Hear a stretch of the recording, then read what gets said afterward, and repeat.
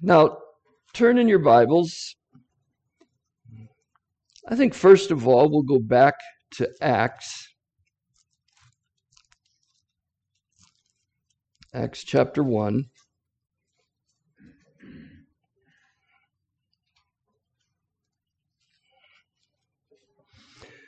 And let me read just verses 9 through 11.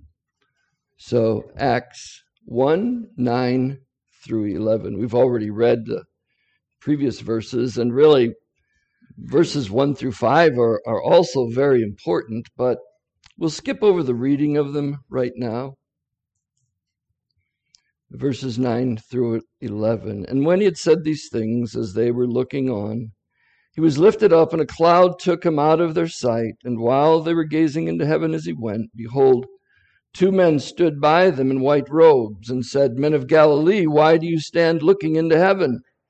This Jesus, who was taken up from you into heaven, will come in the same way as you saw him go into heaven.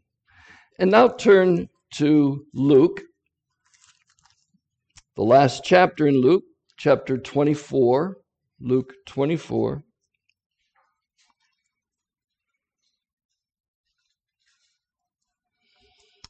And I think I'll begin reading in verse 36, just for the larger context.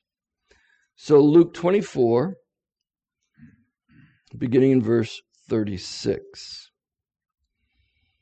And as they were talking about these things, remember earlier, Jesus appeared to three of them on the road to Emmaus. As they were talking about these things, Jesus himself stood among them and said to them, Peace to you. But they were startled and frightened and thought they saw a spirit. And he said to them, Why are you troubled? And why do doubts arise in your hearts? See my hands and my feet, that it is I myself. Touch me and see. For spirit does not have flesh and bones, as you see that I have. And that's important. He has flesh and bones. And when he had said this, he showed them his hands and his feet. And while they were still disbelieved for joy and were marveling, he said to them, Have you anything here to eat? They gave him a piece of broiled fish, and he took it and ate it before them.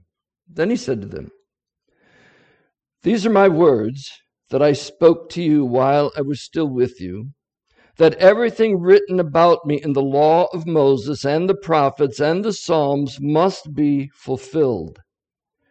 Then he opened their minds to understand the Scriptures and said to them, Thus it is written, that Christ should suffer and on the third day rise from the dead, and that repentance and forgiveness of sins should be proclaimed in his name to all nations, beginning from Jerusalem.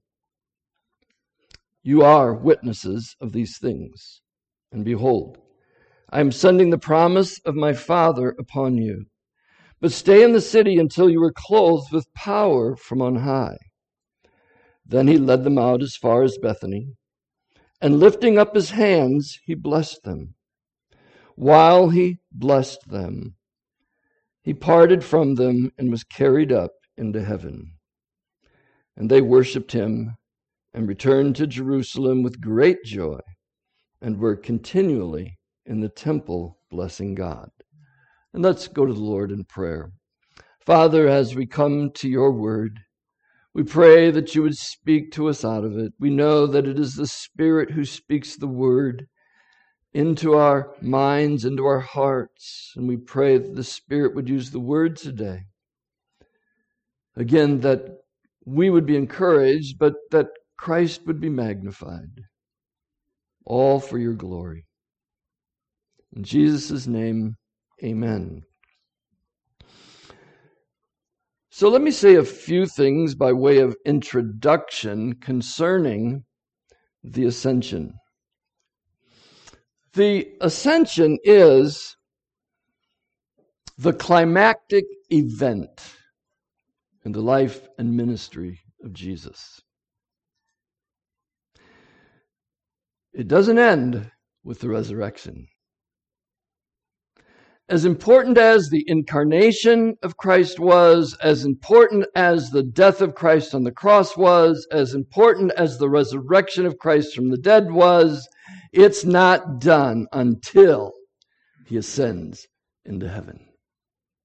And yet, out of all of these events, this is probably the one that is, forgotten. How many churches will have Ascension Sunday? Some will. But when we're thinking about the work of Christ, how often do we include the ascension?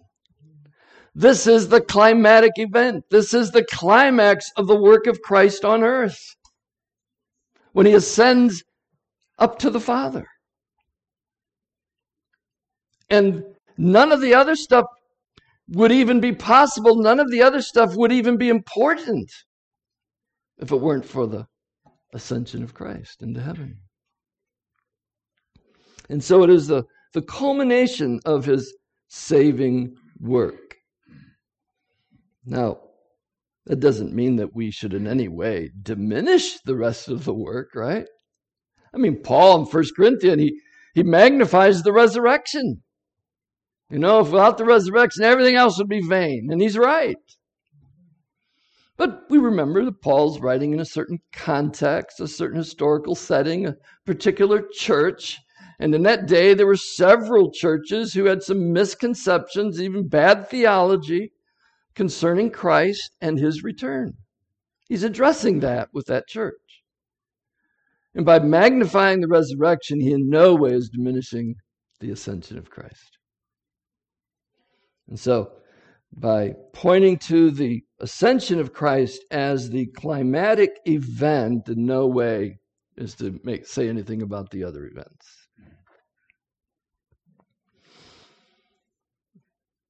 This morning, from the two passages, I have 5 points, 5 words. If you want them now, I can give them to you, and we'll follow these along as we look at this passage. First of all, we have demonstration. Secondly, we'll look at preparation. Then we'll look at the ascension. Fourthly, reaction. And finally, conclusion. But if you didn't get those, we'll go through them as we go through this passage. Well, the first word is demonstration. What do I mean by that? Why was Christ hanging around, as it were, for 40 days after the resurrection? He could have gone, but he didn't. And we might even say, in a sense, that Jesus could have just gone off to a mountain someplace or a private place and just gone off to heaven. Why is he doing all of this? Well, a large part of it is that it is a demonstration of who he is. A demonstration that he has accomplished the work that the Father sent him to do. And the resurrection is demonstrated by his presence with them for 40 days. Remember, Paul, who tells us a few things that we wouldn't know otherwise, he says, look, 500 people and probably more saw him. Just go ask some of them. Why does he call for them to be the witnesses? To demonstrate that Christ indeed rose from the dead. Why is he doing these things? Why is he meeting with them? Why does he eat? Right? At one point he says, hey, do you have anything to eat? And he eats with them. To demonstrate he's alive. He has a body. It's a demonstration of the fact that Christ rose from the dead physically with a body. And when we speak of the ascension, those are the kind of terms that we sometimes use. There's a visible ascension, wasn't it? We saw that. They're looking at him. It was a bodily resurrection. I mean, he even points out, he has flesh and bones, right? Let's eat. That's the body that's going to be ascending into heaven. It's a historical event. It's factual. And then there's another term that is sometimes used. We have bodily resurrection, visible resurrection, historical resurrection, and sometimes they'll say it was locally. It was a local resurrection. By that they mean he's gone from one place to another place. He left earth. Where did he go? Well, he went to heaven. From one place to another place. He didn't just disappear. Wasn't that Jesus just wandered around out of sight until he died? No, he went from one place to another place.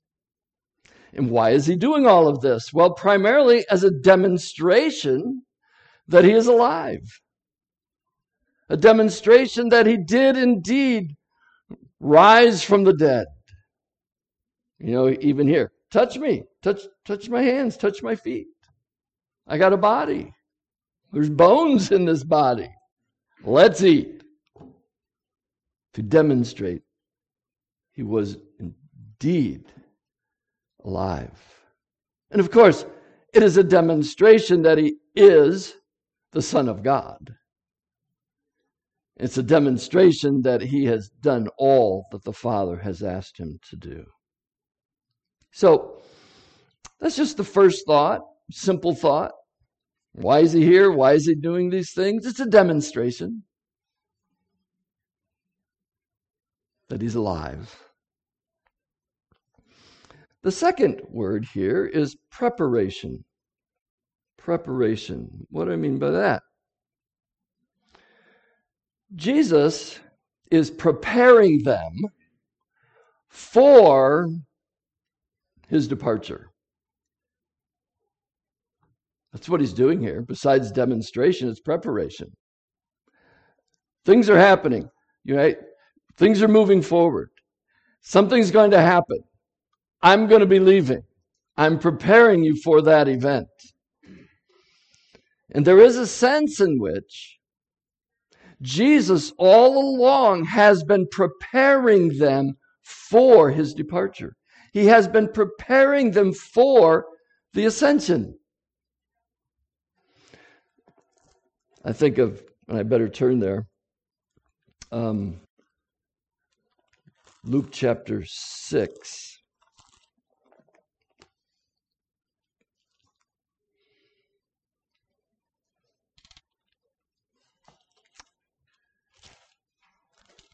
No, I've got the wrong chapter. It's so where's the transfiguration? I thought it was right here on this page. Someone probably knows. Chapter 9. Oh, see, I'm dyslexic. I switched the 6 and the 9. We see that beginning in verse 28.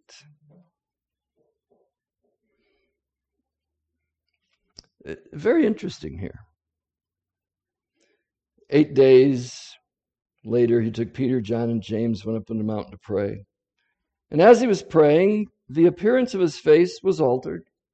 His clothing became dazzling white, and behold, 2 men were talking with him, Moses and Elijah.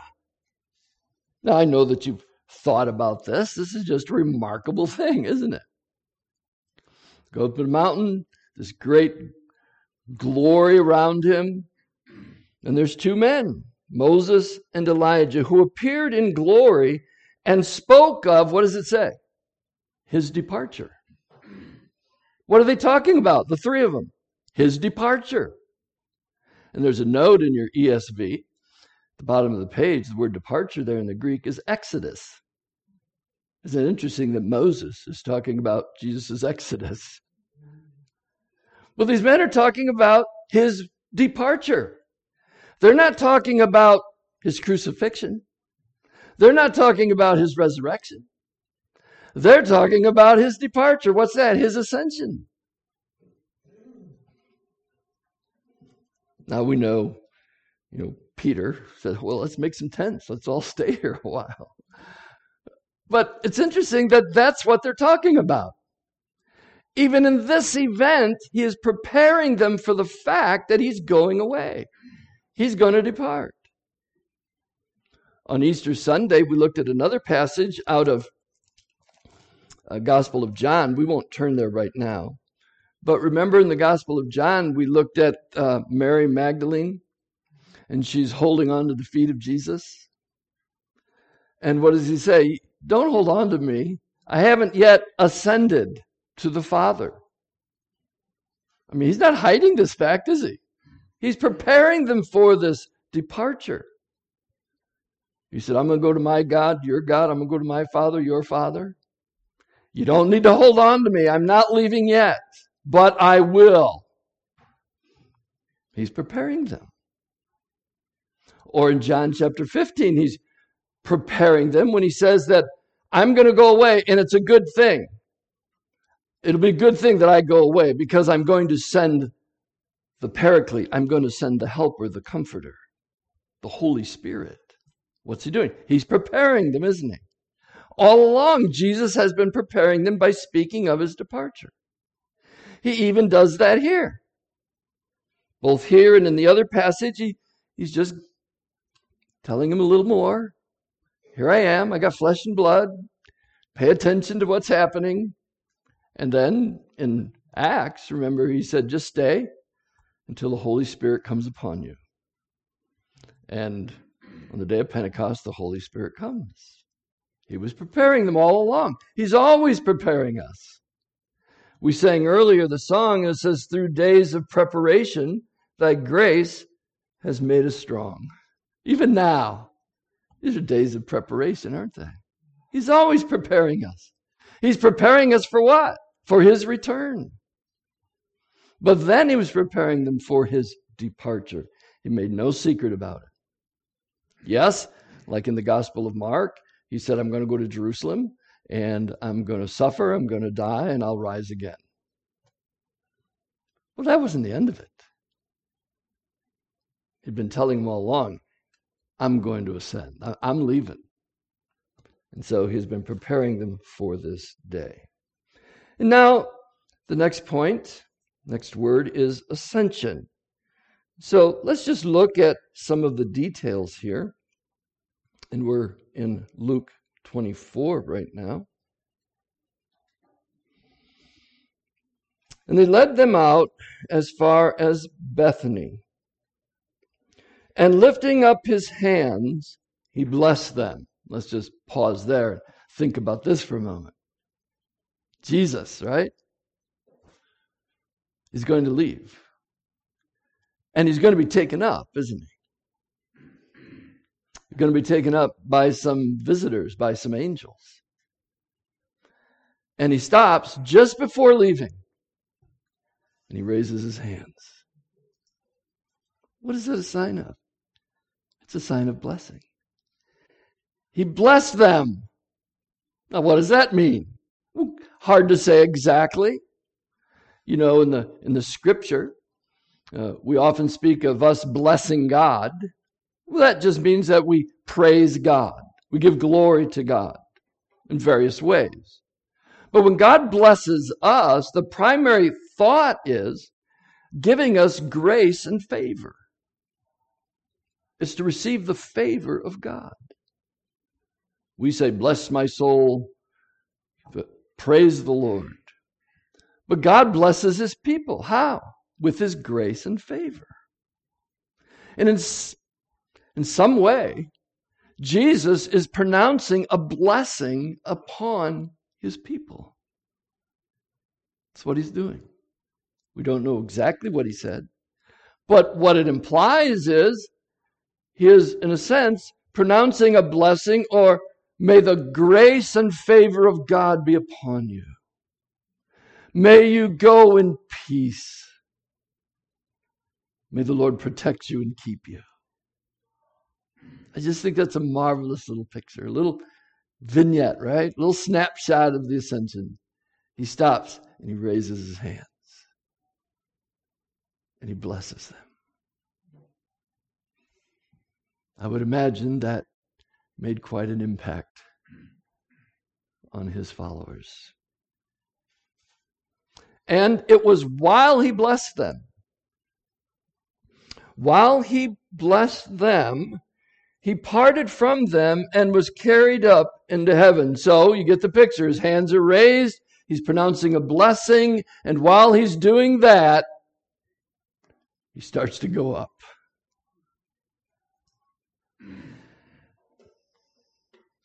Now, we learn over in Acts.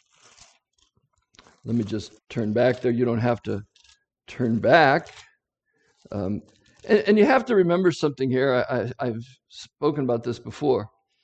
But Luke is the writer of both, isn't he? And it's really one continuous story. Because he ends the Gospel of Luke with the Ascension. Where does he begin the book of Acts? With the Ascension. And he said, in the first book, O Theophilus, I have dealt with all that Jesus began to do and teach until the day when he was taken up, after he had given commands through the Holy Spirit to the apostles whom he had chosen. He presented himself alive to them after his suffering by many proofs, appearing to them during 40 days, speaking about the kingdom of God. So he just picks up the story, doesn't he? But he gives a little more detail here in Acts. As they were looking on, he was lifted up, and a cloud took him out of their sight. And behold, 2 men stood by them in white robes and said, Men of Galilee, why do you stand looking into heaven? This Jesus who was taken up from you into heaven will come in the same way as you saw him go into heaven.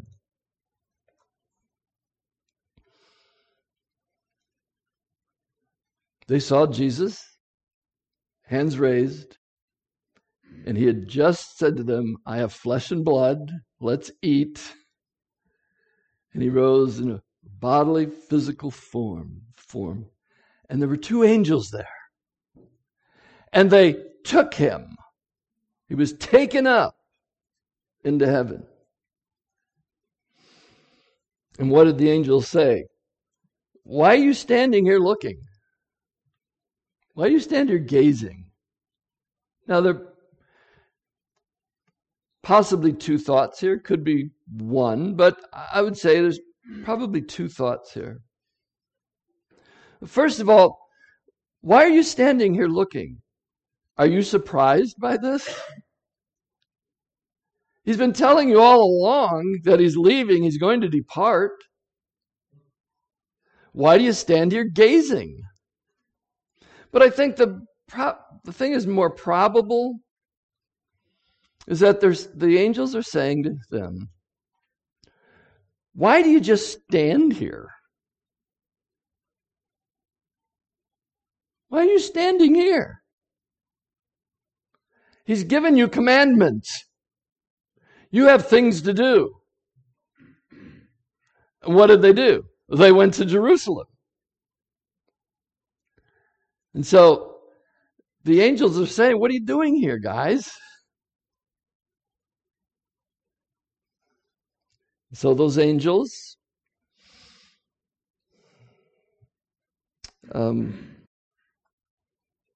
asked those questions, and Jesus was taken up into heaven. Into heaven. It's always been kind of heaven. He was taken up into heaven. They see him go up, don't they? And they see him disappear in a cloud. And again, Jesus could have just disappeared. I mean, they didn't have to see him leave. He said he was going to. Maybe it would have been a matter of faith for them to believe it. But he makes a visible demonstration of it, doesn't he?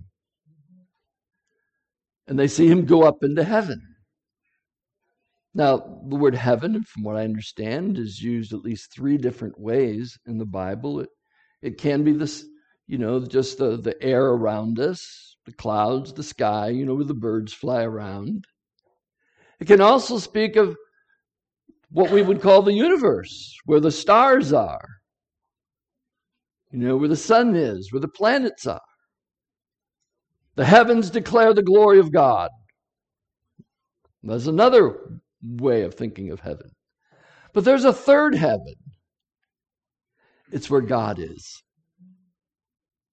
where God sits enthroned. Jesus taught us to pray, "Our Father who art in heaven, hallowed be thy name." Heaven is where God is. They couldn't trace his ascension into the very presence of God. Now some, not to get too weird here, but, and this isn't new, this has been batted around for many years. Is there a 4th dimension? We live in a 3rd dimension, or 3-dimension world, don't we? He departed up and he went up into the clouds and disappeared into heaven. Could it be that the clouds were like a curtain where he entered into another space, another place that we have no idea even exists? How far did he have to go? Could the Hubble telescope point up and find heaven? But he went into heaven. And the heaven here is where God is. Wherever that is, however long it took him, it seems like he just disappeared and went right into the throne room of God. And so that's the ascension, the departure of Christ, going up into heaven. And then we notice the reaction. Verse 52, there's 3 parts to this. They parted from them, was carried up into heaven, and they, first of all, did what? They worshiped him. They worshiped him. Worshipped who? The ascended Christ. They fell, as it were, down in worship and reverence and awe, and worshiped him. And they know that only God is to be worshiped. They know that, right? From the Old Testament scriptures. Only God is to be worshiped. Even Christ spoke of worshiping God the Father. And they worshiped Christ because they recognize he is deity. He just ascends right up into the place of God, into the heavens where God is. They worship him. I wonder if at any time, and I'm quizzing myself here, on Ascension Sunday, or any thought of the ascension, does it bring the spirit of worship? That's the effect it had on them that day. They saw him go up and they worshiped. They adored. They bowed down before. Paid homage to the ascended Christ. And not only that, they returned to Jerusalem. Why? Because that's what Christ told them to do. We read of it. Christ said, go to Jerusalem and wait. So, commentators and pastors speaking, they tend to copy each other. If one guy says one way, everybody says it the same way. So a lot of them will say, after they worshiped, they obeyed. They returned to Jerusalem in obedience to his command. Because after worshiping him, the next thing is, what did he tell us to do? What did he command us? Go to Jerusalem. We're going to Jerusalem. I mean, when you worship Christ, the risen and now ascended King, what do you want to do? You want to do what he wants you to do. You want to obey him. And so they obeyed Christ by returning to Jerusalem, and they did so with great joy. Alistair Begg, he has a great imagination, and he likes to read things into passages, and he'll tell you, I'm making this up, but there's a little place here where he made something up. He said, I kind of picture, Luke is narrating this maybe to an amanuensis, secretary who's writing it down. And he says, and right down, they returned to Jerusalem. Okay, so return to Jerusalem. He said, well, let's say that they returned to Jerusalem with joy. Okay, returning to Jerusalem, what's that? Well, wait a minute. How about great joy? They returned to Jerusalem with great joy, super joy, overflowing joy. It wasn't just joy, it was great joy. Why? Because they saw Christ ascending into heaven. They recognized immediately who that is. And they couldn't wait to get back to Jerusalem. In chapter 24, they're all sad, aren't they? And they're having a hard time. They're struggling with this. The three guys say, what, are you a visitor here? Don't you know what's happened? The one that we thought was the Messiah? He died. They killed him. He was buried. He walks along and talks to them. They're very discouraged. But now, they're filled with great joy. It is a confirmation of everything that he ever said. And their hearts are just bubbling over. Is that the way we respond to the ascension of Christ? I realize it's different. We're 2,000 years later. We weren't there to visibly see it, but we see it by faith, don't we? We know that it's a fact. It's a historical event.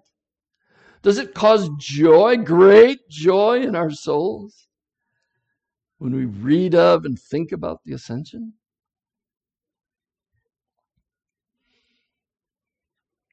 And then it says, and we're continually in the temple blessing God. Of course, before Pentecost, that's where they worshiped. They assembled at the temple, didn't they? So every day they were going back. But when they went back this time, they were just praising God. Praising God, blessing God.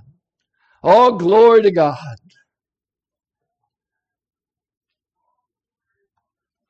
Hearts filled with joy, hearts filled with praise. Why? Because Christ arose, ascended from this earth to go to the Father. And again, does it elicit this kind of response in our own souls? Is there worship? Is there joy? Is there obedience? Is there praise to God because of the ascension of Christ? And then finally, a conclusion. What is Christ doing right now? We know he's not here, right?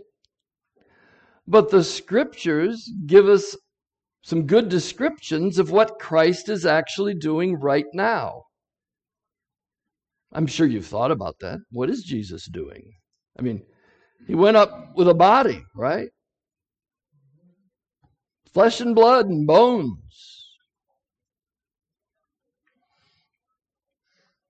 Well, I've combined a couple of short lists from different people. And I have 7 things that Jesus is doing, and I'm just going to go through them quickly.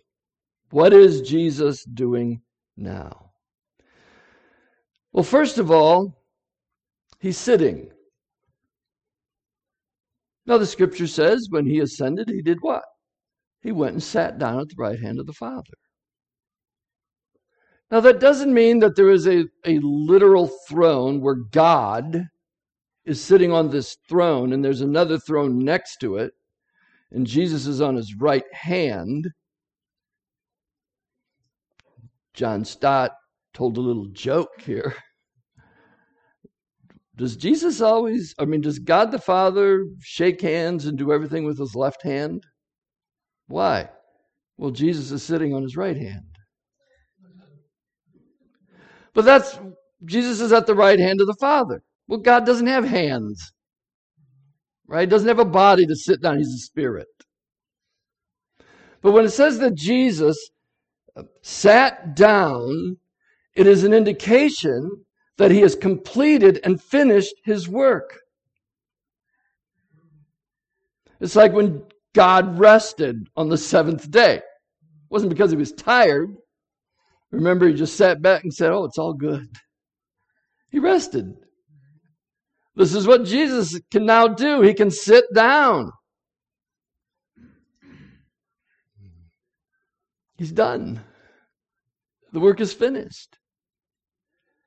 Now, it's not all finished, but the saving work is complete, and God has welcomed him back into heaven. And he sits to indicate he's now resting from his work. Secondly, he's ruling. He's seated at the right hand of God. What is that? It's a place of authority and power. Remember, Jesus said, all authority, all power has been given unto me. And when he ascends into heaven and he's seated at the right hand of God, it's a place of authority and power. And right now, he is ruling and reigning. Reigning over the kingdom of heaven, the kingdom of God. That's what he's doing. He's ruling. He is the Lord.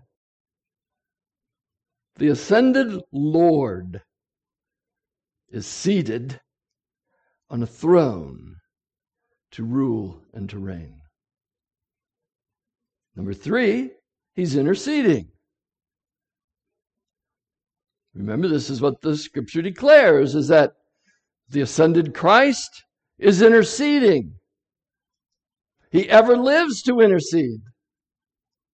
And if you go to that passage in Hebrews 7, the next thing we think about is he's on a throne, he's reigning. And from that throne, he is interceding. He is our go-between. He is interceding with his blood on our behalf, making intercession for us. Another thing that he's doing is he's gifting. The first gift that he gave was the Holy Spirit. Listen, I have to go away. It's good that I go away, because when I go away, I'm going to send the Holy Spirit. And what happens? Day of Pentecost, the Holy Spirit comes. And the Holy Spirit continues to gift the church, doesn't he? I mean, Ephesians chapter 4. The ascended Christ, that's the context, the ascended Christ is giving gifts to the church through the Spirit. Apostles, prophets, evangelists, pastor, teachers, to equip the saints to do the work of ministry, to do the work of service. This is the work of the Holy Spirit. Through the Spirit, Christ continues to gift the church. And aren't we glad for that? Number 5, he's sending. Remember, he said, when I go back to Jerusalem, you've got a commission to fulfill. You're going to go. Remember the end of Matthew. Go back, wait for the Holy Spirit, and then go. And he names various places, beginning at Jerusalem and moving out, Go. I'm sending you. And he continues to send people, disciples, to go out to the world. One of the reasons why we pray that there be laborers, so that they can go. Well, who's sending them? Christ is sending them. Christ sent someone to tell you.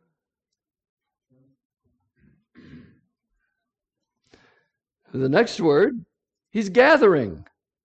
He's sending and gathering. He's gathering his people together. Gathering his church, his assembly. Gathering the lost sheep. However you want to put it. He's gathering his people together, isn't he? That's what he's doing. And seventhly, he's waiting.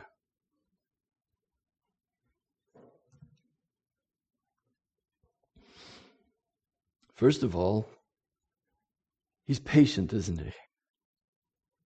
That's why you're saved today. Because of his patience. His kindness is meant to bring you to repentance. And Peter tells us that he's waiting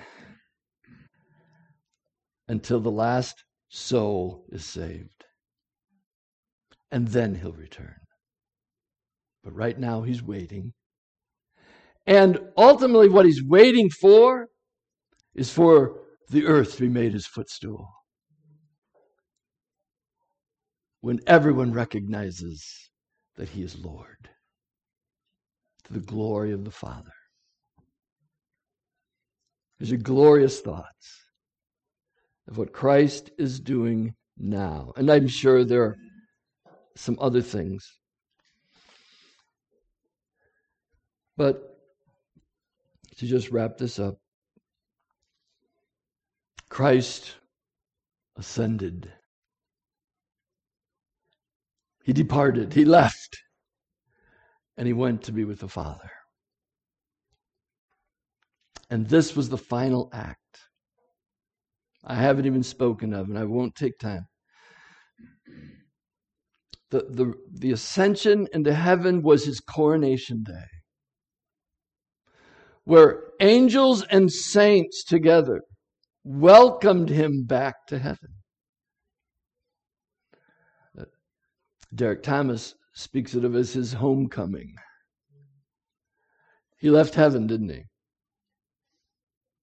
Took upon himself flesh. And now he takes flesh and blood and goes back to heaven. Great homecoming day. Great coronation day. When they welcome him back, the conquering hero, victorious king, who has come and defeated Satan, death, the grave, and released us from the power of sin. And one day will claim us all. What a glorious day that will be. And the fact that he left and they saw him leave and he said, I'm coming back. That was a signal to them that they will go there one day. Perhaps they remember that Jesus said, let not your hearts be troubled. I'm going to prepare a place for you, so that one day where I am, you can be. Why? Because he cannot be separated from his people. He wants to be with his people. He wants to take you where he is. And the Ascension says all of that. I'm going home, and one day I'm going to come and get you. I'm preparing a place for you right now. Whatever that means, I'm preparing a place for you. Amen. Praise God for the ascended Christ. And may our own hearts be full of joy and worship and submission as we think about the ascended Christ. Father, we thank you for this day. a day that historically has been set aside by the church to remember the ascension of Christ. We thank you for the fact of the ascension and what it means to us. We thank you for the record of the ascension in your scripture, inspired by your Spirit. Thank you for revealing this truth to us and all that it means. We pray that our own hearts would be full of worship, full of joy, full of obedience as we await Christ's return. In His name, amen.